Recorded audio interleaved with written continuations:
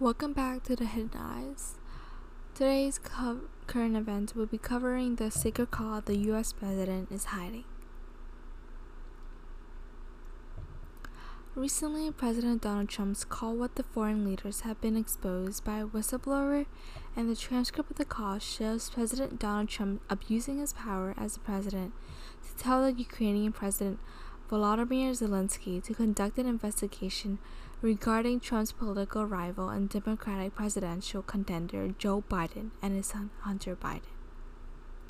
Before this call was exposed, these activities occurred very often, but often had gone unknown because the transcript of the calls had been deemed confidential, although it does not include classified information.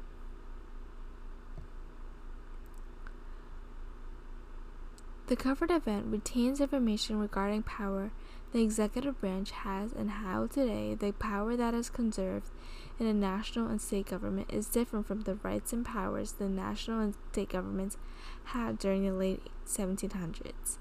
We are able to take notes of how government over time has changed a lot and how much power the national government has today compared to before, such as the power for the executive branch. Before any changes in the Article of Confederation, the president was chosen for 1 year. Before any changes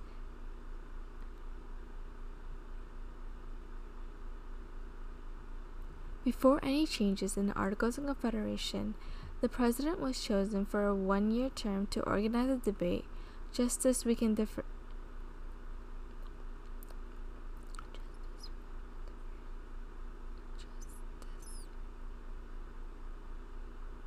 Before any changes in the Article of Confederation, the president was chosen for a 1-year term to organize a debate.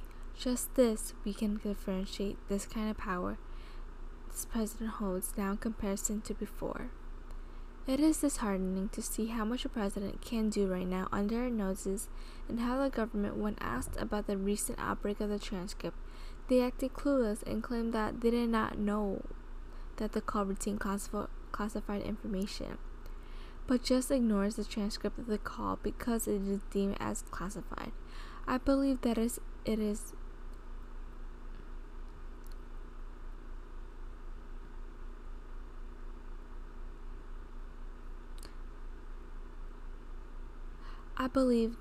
irresponsible of Trump to shift the focus of his doings to the actions to the whistleblower, and how Trump is blaming the whistleblower for treason, while Trump is trying to escape the blame and put all the troubles on the whistleblower. And that sums up for today's episode. I hope you enjoyed it. Thank you, and I'll see you on the next episode.